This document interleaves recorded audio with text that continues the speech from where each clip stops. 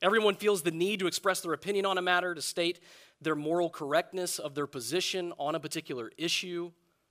Companies that have nothing to do with a particular cause, they post their thoughts on homepages of their website. Social media users certainly align their profiles, they align their feeds with a certain cause. Some may put the Ukrainian flag as their backdrop or use their profile to show support for various social agendas, but in reality, this is actually nothing new, is it? Right? The first virtue signaling OGs of the day were those who were the Pharisees during Jesus' day, right? They loved to flaunt their virtue before others in order to be seen. Whenever they would give to the poor, they loved to sound the trumpet in the streets that they had given, that they are so righteous and holy and godly. Surely if anybody is going to be virtuous, would it not be the Pharisees? But not so fast. Didn't Jesus actually call the Pharisees whitewashed tombs? That they looked clean on the outside, but they were quite dirty on the inside. Hundreds of years before that, the Lord even said through the prophet Isaiah of Israel that the people honor me with lip service, yet their hearts are far from me. As writer Amy Joseph helpfully reminds us, the scriptures invite us to be much more concerned with virtue living than virtue signaling. So clearly this is nothing new. But with everyone flaunting some form of virtue, how do you know a Christian whenever you see one? Better yet, how do Christians live a strange life in a secular, virtue-signaling world? Those are some of the things that we're going to think about in our text this afternoon. So if you would turn with me to 1 Peter. Turn with me to 1 Peter chapter 1. And in this passage today, Peter describes what marks out Christians from the rest of the world. That in a world with its own virtue system, Christians aren't going to be the same. They're going to be strange. They're going to be strange. In fact, this is exactly how Peter identified these Christians scattered throughout the Roman Empire in the early 60s during the reign of Nero. He calls them exiles. He calls them strangers. He does so precisely because they are different. They are distinct from the rest of the world. God chose them out of the world to belong to him. He caused them to be born again in Christ. He secured their living hope and their future salvation through Jesus' resurrection. And those who get to celebrate such a glorious hope are called to live in such a way that actually demonstrates that their hope is not found in this world, but is actually found in Christ in his return. But until he comes, how do Christians live strange and obedient lives in a world that is not their home? How do Christians live strange and obedient lives in a world that is not their home? That's what we're looking at today. So let's read 1 Peter chapter 1. We're going to start in verse 13. We're going to go all the way to chapter 2, verse 3. So chapter 1, starting in verse 13, go all the way to chapter 2, verse 3. So if you would, follow along with me in 1 Peter. Therefore, with your minds ready for action, be sober-minded and set your hope completely on the grace to be brought to you at the revelation of Jesus Christ. As obedient children, do not be conformed to the desires of your former ignorance, but as the one who called you is holy, you also are to be holy in all your conduct. For it is written, be holy because I am holy. If you appeal to the Father who judges impartially according to each one's work, you are to conduct yourselves in reverence during your time living as strangers. For you know that you were redeemed from your empty way of life inherited from your ancestors, not with perishable things like silver or gold, but with the precious blood of Christ, like that of an unblemished and spotless lamb. He was foreknown before the foundation of the world, but was revealed in these last times for you. Through him you believe in God, who raised him from the dead and gave him glory, so that your faith and hope are in God. Since you have purified yourselves by your obedience to the truth, so that you show sincere brotherly love for each other, from a pure heart love one another constantly, because you have been born again, not of perishable seed, but of imperishable, through the living and enduring word of God. For all flesh is like grass, and all its glory like a flower of the grass. The grass withers and the flower falls, but the word of the Lord endures forever. And this word is the gospel that was preached to you. Therefore, rid yourselves of all malice, all deceit, hypocrisy, envy, and all slander. Like newborn infants, desire the pure milk of the word, so that by it you may grow up into your salvation, if you have tasted that the Lord is good. I think the main idea of this text is simple and clear. There's a lot of words in what we just read, a lot of theology in what we just read, but I think the point is clear, that a hope-filled people are a holy, fearful, loving, and hungry people. A hope-filled people are a holy, fearful, loving, and hungry people. And in our text today, what Peter is doing is he is showing us how really our future grace that we're going to receive when Christ returns, how that motivates present godliness. Future grace motivates present godliness. And he gives us 4 ways that we're to set our hope on our salvation to come. We're to be holy, we're to be fearful, we're to be loving, and we're to be hungry. And those 4 commands really serve as our 4 points. That a hope-filled people are going to be a holy people in chapter 1, verses 13 to 16. We're going to be a holy people. Secondly, we're going to be a fearful people, chapter 1, verses 17 to 21. Thirdly, we're going to be a loving people, chapter 1, verses 22 to 25. And we're going to be a hungry people, chapter 2, verses 1 to 3. And so we're going to follow along just in that order. A hope-filled people are a holy people, a fearful people, a loving people, and a hungry people. Those 4 things are going to guide us throughout this sermon. So point number 1, let's first look at a holy people there in verses 13 to 16. Peter begins this section with the word therefore. You can see it right there. It's the first word in verse 13. And that's important because we have to remember how we got here. What is the therefore, right, as the popular phrase goes. Peter didn't begin his letter with commands. But what did he do in the first 12 verses of this letter but celebrate the salvation that God has secured for us through the death and resurrection of his own son? That's what all of has happened. Everything has happened before now has all been about celebration versus exhortation, right? He didn't begin with the law. He began with God's grace.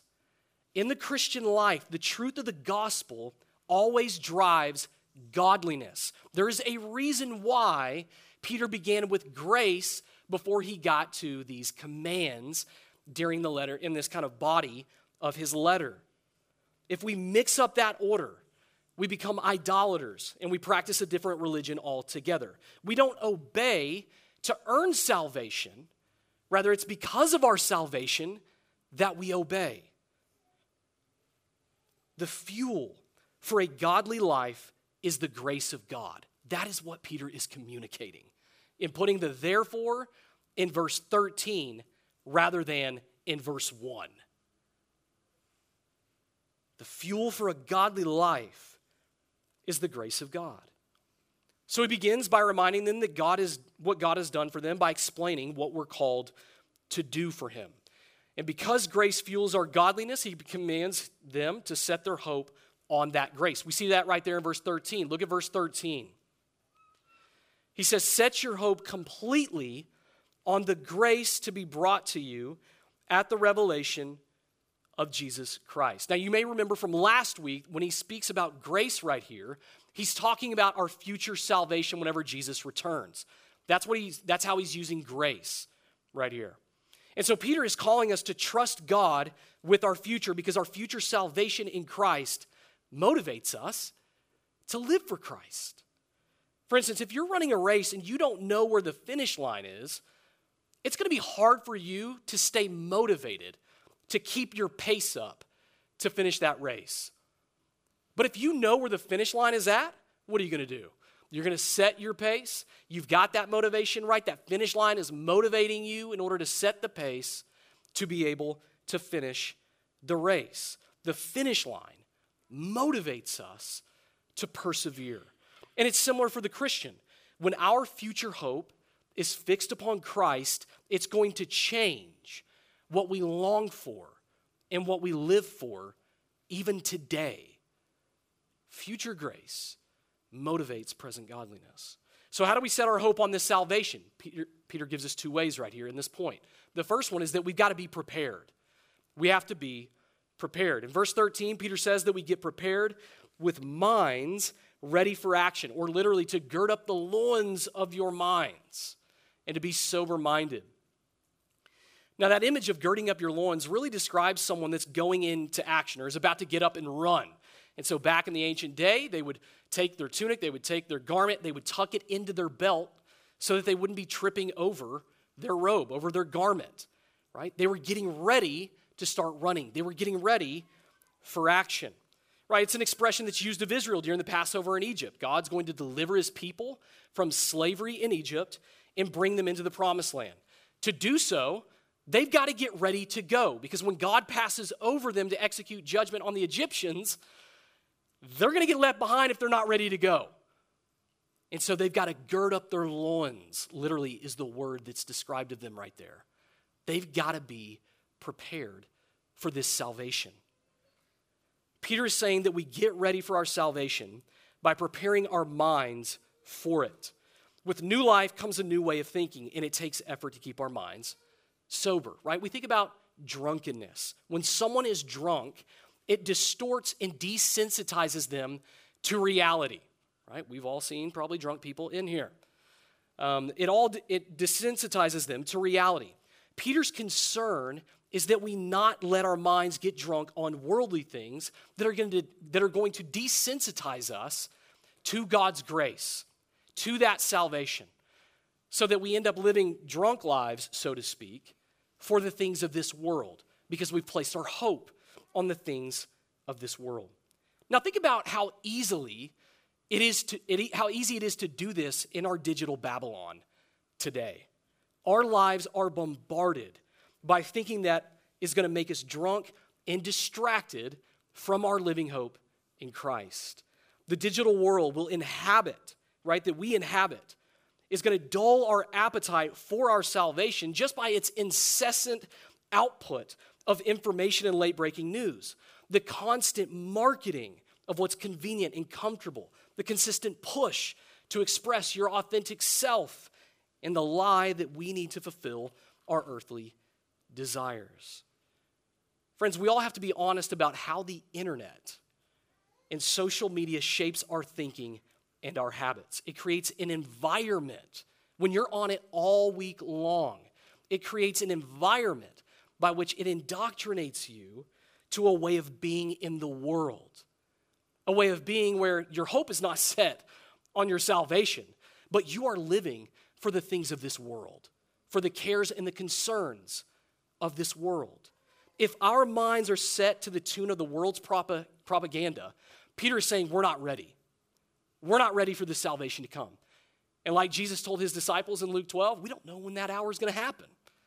We don't know when he's coming back, the exact hour of it. And so we're not setting our hope fully on grace.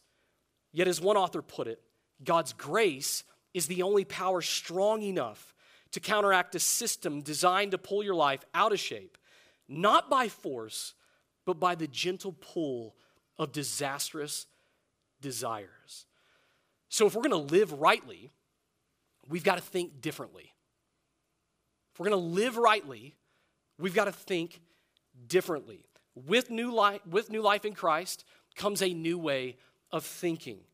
A new way of thinking about God, a new way of thinking about yourself, a new way of thinking about others, a new way of thinking about just salvation, redemption, which we all considered last week in that sermon as we celebrated the salvation that God has secured for us in Christ.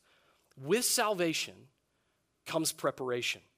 Just like a bride is not going to show up to her wedding day in cut-off jean shorts and a tank top, we're not going to be showing up to our wedding day unprepared and unready. But not only that, right thinking must lead to right living. So we need to be prepared. The other thing, the second thing that Peter tells us right here is we need to be holy. Right thinking is going to lead to right living. It ought to. And so we need to be holy. Peter says in verse 14, as obedient children, do not be conformed to the desires of your former ignorance, but as the one who called you is holy, you also are to be holy in all your conduct. And so because God has given us new birth, we are now who? What is our identity? What does he say right there in verse 14? We are obedient children. That's who we are. And we obey our Father by being holy as he is holy. There are really two sides to holiness. Two sides to holiness. The first side is that we are set apart from sin. And then the second side is that we are devoted to God. That's what holiness is. It's being set apart from sin and devoted to God and his ways. That's what holiness is getting at. Peter says in verse 14 that we're set apart from sin by not being conformed to the desires of our former ignorance. One of the privileges that I have as one of your pastors is that I get to hear about your life before Christ. Those times whenever you were living in your former ignorance, like we all were before Christ. And some of the ways that you describe your former ignorance is that of sexual immorality. It's arrogance, it's pride, seeking to make a name for yourself through position and prosperity, living for the approval of others. Maybe it was laziness, using unkind, corrupting speech, or even a life that is marked by anger and resentment. That's often how you've described your former ignorance, your life before Christ. But brothers and sisters, have those sins of your past become a pattern for your life today? Are there vestiges from your past that you are still living with that have actually become a pattern in your life today? Have you forgotten who you are as obedient children of God? Have you forgotten your identity? When we follow ignorant and empty ways, we are not valuing God's grace, but those things that are empty and are ignorant. But you know that you value grace when your hope fuels your holiness, when you devote your thoughts, your desires, and your actions to God's ways. And in verse 15, Peter says that we're to be holy in all of our conduct because of the one who called us is holy. Only those who've been given new life can pattern their own lives off of the one who actually gave them that life. And so Peter is saying that God's character is now the pattern of your very lives. And where else do we see the pattern of his perfect character but in who? His perfect Son. The author of Hebrews tells us that the Son is the radiance of God's glory, the exact expression of his nature. You want to know who God is? Look to Jesus. Look to his Son. Look to Christ. Do you want to know the character of God? Look to Christ. Look to his character. The glory of Christ's character and teaching motivates us to pattern our lives after him rather than the empty and ignorant way of the world. Who wouldn't want their life to reflect Christ's godliness? Who would not want their life to reflect Jesus in love, joy, peace, patience, kindness, goodness, faithfulness, gentleness, and self-control? Who would not want that life to be characterized by such a life? Who would rather have ignorance and emptiness than the character of Christ replicated in their life? Answer: nobody. We shouldn't. We should not want emptiness and ignorance. There's a reason why Peter is using such negative language to talk about your former life before Christ, so that you understand who you are, what you've been purchased from, so that you will never want to go back to that trash heap again because of what Christ has done to redeem you from it. Instead, you want to be who you are. You want to be who you are in Christ. We will live a holy life in so much as it is patterned off of the glorious holiness of Christ. And so, brothers and sisters, is your life patterned off of the character of your Lord and Savior, Jesus Christ? Is it patterned off of him? Well, a hope-filled people will be a holy people. And that holiness is going to express itself in fear, which brings us to our second point. We are also, a hope-filled people is a fearful people. We see this in verses 17 to 21. When we think about setting our hope on the grace to be brought to us, the first word that may not come to mind, I think, is probably fear, right? That's not the first thing that we think of when we think about setting our hope on the grace to be brought to us. I mean, certainly from a worldly perspective, fear seems incompatible with words like hope and love. From the world's perspective, fearing someone doesn't seem fruitful. That just seems strange, maybe even stupid. But Peter says that it's precisely a fear of God that actually reveals where your hope is. It's the fear of God that reveals where your hope is. It's precisely this fear of God that protects us from living like our hope is set upon the things of this world. It's precisely this fear of God that makes us strange in a world that is characterized by the fear of man. And so Peter calls Christians in verse 17 to conduct yourselves in reverence or fear during your time living as strangers. Fear ought to characterize the Christian's life. And the motivation for conducting ourselves in reverence for our Heavenly Father is that he judges impartially according to each one's work, which is amazing because you have the word Father and impartial judge all in the same verse. Fascinating. Those two things can go together. The one that we pray to as Father is also our judge on that final day. He will not play favorites. He's impartial. He will judge everyone according to the same standard and the same evidence. What do our deeds reveal about our hearts? What do our deeds reveal about our hearts? It will either reveal that our faith and hope are rightly placed in God or something altogether that is completely different than God. Peter's saying that God's character ought to affect our conduct, and our conduct will reveal what we fear. And what we fear is going to reveal what we value and what we love. That's what our fear reveals. It reveals what you value and what you love. For example, if we live in such a way that our hope is placed in the approval of others, then we're not fearing God. We're fearing man. We're valuing man's opinion of us more than God's view of us. If we live in anxiety because we fear not getting married, maybe losing a spouse, not having a child, or getting terminally sick, then we're valuing life, we're valuing children, we're valuing a spouse, we're valuing marriage over our Heavenly Father. It's not wrong to value those things. That's not what he's saying. But when you value those things over the Father, that's the problem, and it reveals what you fear. But rather than fearing these things, we ought to fear living in ways that betray our lack of satisfaction in God, as it's been said. For the Christian, fear that characterizes our conduct is not a fear that's afraid of God, but a fear that adores God, a fear that loves God, a fear that stands in awe of God in his holiness and in his glory. Like the child who seeks to obey their parent. They do so not because they're terrified of them, but because they love their parent. They want to please their parents. A fear that pleases God is one that is not terrified of him as some tyrant, but instead is a fear that is in love with him as they are with the Father. Theologian John Murray once said that the fear of God is the soul of godliness. If we do not rightly fear God, we will not live a holy life. And Peter knows that nothing is going to squelch godliness quicker than presuming upon God's grace in salvation. Thinking that because God has saved me, well, then somehow now I can just live however I want. And Peter knows this, right? But Peter actually says the opposite.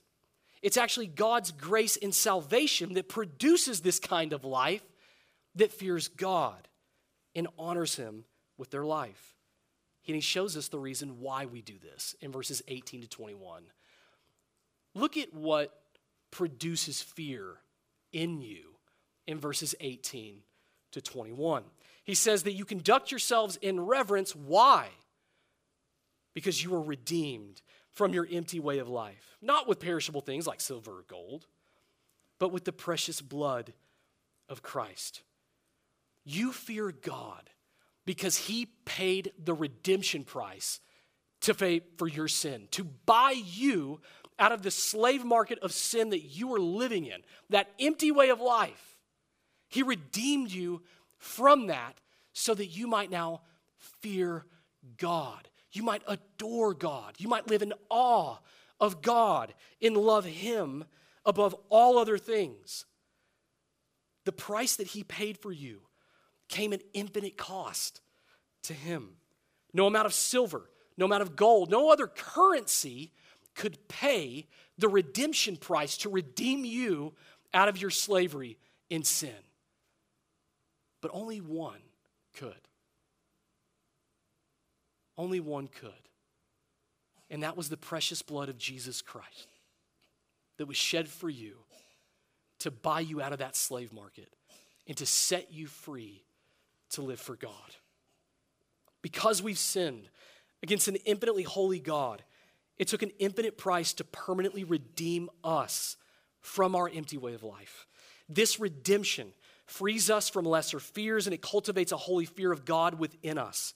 And because of this redemption, we are now able to conduct ourselves in humble adoration in fear of God throughout the rest of our lives. The cross of Christ is what produces this fear. It's what produces a holy life. Brothers and sisters, there is nothing that will shrink your fear of man and expand your fear of God more than marveling at God's work for you in the cross of Christ. It's this redemption that puts a holy fear of God in you, that desires to honor him with our very lives rather than to turn his grace into an excuse to sin, just like Jude talks about in his letter. When Christ's sacrifice is precious to you, it's going to compel you to live a holy life, to flee sexual immorality, to resist being overcome by the fear of rejection or a fear of death or a fear of failure. It will put all earthly treasures that you are tempted to pursue in perspective because of the infinite treasure of the gospel. It will protect you from becoming friends of the world, like Paul talks about in 1 Timothy 1, and propel you to live a life as a stranger in a world that is not your home. A fearful life is one that is produced by the cross of Christ. We can't set our hope on a future grace if we do not marvel at God's grace to us in the cross of Christ. So, brothers and sisters, is the blood of Christ precious to you? It is to God, but is it precious to you? We will fear what we love. What does your fear say about what you love? If you've not experienced this redemption in Christ, recognize that the fear of God is actually going to bring dread and terror to you on that final day. It ought to bring dread and terror to you right now, because God is not simply a father to you. He is rather your judge. It ought to bring fear and terror. But the good news for us is that the perfect life that God requires of you, that you cannot live and that you are not living right now, has actually been lived and paid for through the perfect record of Jesus Christ. All of us will fall short of making payment for our sin and satisfying God's wrath against us because of our sin. But it doesn't have to be that way for you. It doesn't have to be that way today. This is why Christ came. He came to redeem you from your empty way of life that led to destruction, to give you everlasting life in him, so that now your fear of God is not one of terror, but is one of adoration because of what God has done for you through his Son. It's this kind of work that will cause you to put your faith and hope in God, as Peter says in verse 21. So repent of your empty way of life and trust in Christ to be the perfect record to pay for your sin so that you could be reconciled to God and fear him in humble adoration. Well, we set our hope on this grace to be brought to us by living as a holy people and a fearful people, and thirdly, a loving people. Last 2 points are the two shortest points. Thirdly, a loving people. So a hope-filled people are a loving people. Verses 22 to 25. The third command that Peter gives these chosen exiles is found at the end of verse 22. It's found at the end of verse 22. He says, from a pure heart, love one another constantly. Peter gives this command because living under the pressure of Roman rule in a world that was not their home, what would it do to these exiles? It would lead them not to love one another. Under the constant pressure of Rome and the world, it would lead them not to love from a pure heart, but to pursue self-love.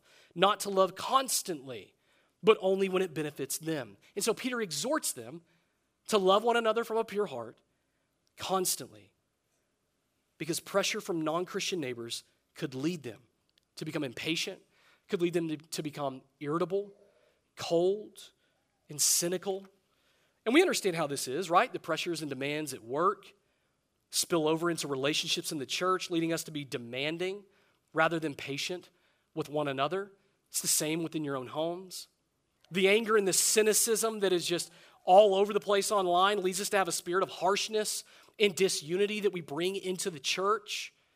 Like, we know how tempting that this is for the world to affect us in such a way that we are not a church that is marked by love. Every church is tempted in this way. But the way that the church is attractive in a self-serving world is by our constant, pure-hearted love for one another. A love where we lay down our interests to serve others, where we joyfully serve in ways that are not going to receive praise from people and that don't highlight our giftedness. There will be times when you will serve in a way in which you would say, you know what, I'm really not gifted with the kids, but I'll serve in the kids. Why? Because you're not receiving praise. You want to glorify God in that. You want to love your brothers and sisters so that they can hear the word of God. That's why you do that.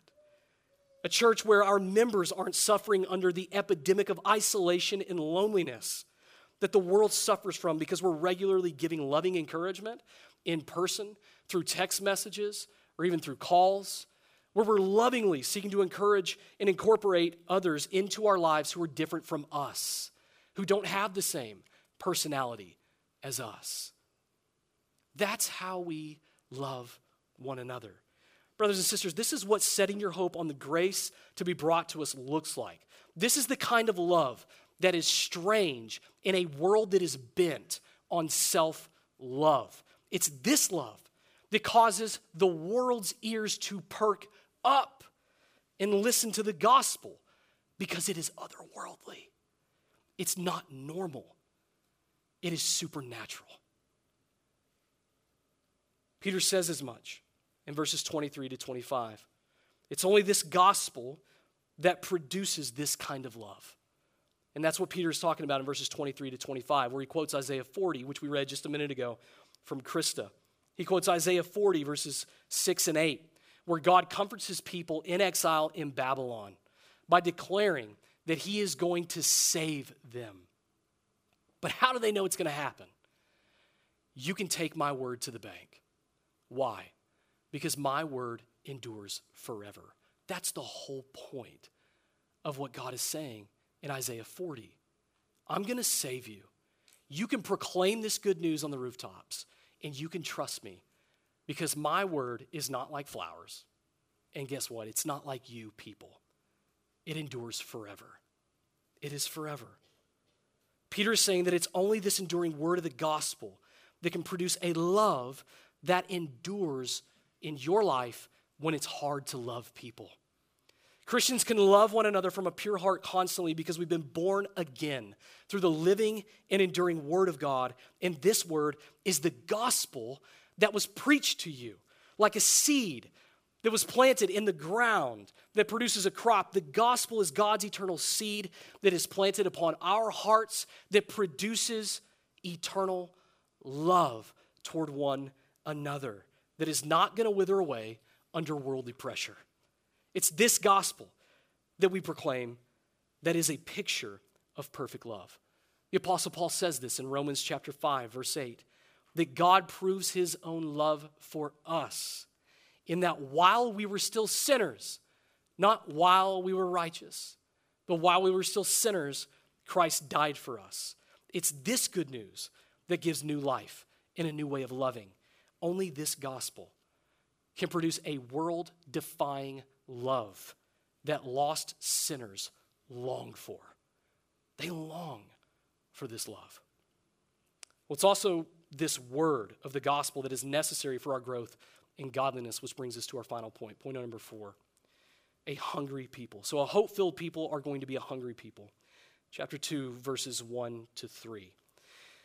So if we're to love one another from a pure heart constantly, then there's got to be certain attitudes that we need to do away with in our lives in order for us to love one another. Peter says, chapter 2, verse 1, therefore rid yourselves of all malice, all deceit, hypocrisy, envy, and all slander. Godly love does not jive with chapter 2, verse 1. It doesn't jive with those kinds of attitudes in our lives. You can't love someone if you hate them or deceive them or envy them or slander them. You don't love someone when you tell them one thing and actually do another thing, hypocrisy. When we set our hope on these things, we're not setting our hope on our salvation, we're setting our hope on destruction. These attitudes are opposed to the holy life that God has called us to. And so Peter says that we need to rid ourselves of them. Literally, we need to take them off like a garment. You think of a ratty, nasty old shirt that you just need to get out of your wardrobe and pitch.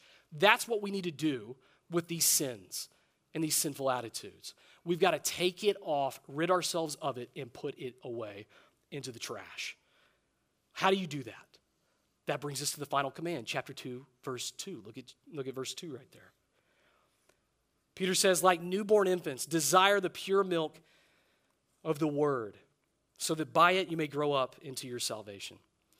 When we desire and hunger and crave for God's word, then these sinful attitudes are going to wither from us. They're going to be less prevalent in your life. Why? Because you no longer crave to be angry. You no longer desire to be lustful. You no longer desire to be malicious. Why? Because you're desiring something better that is an expulsive power that's going to drive out all that lesser desire of those sinful desires. Right? We rid ourselves of sinful desires that will destroy us by desiring, craving, and hungering for the word of God that is going to sustain us. Like a newborn infant with milk, Christians are dependent on God's word for spiritual growth. So you think about the youth and younger generation in here.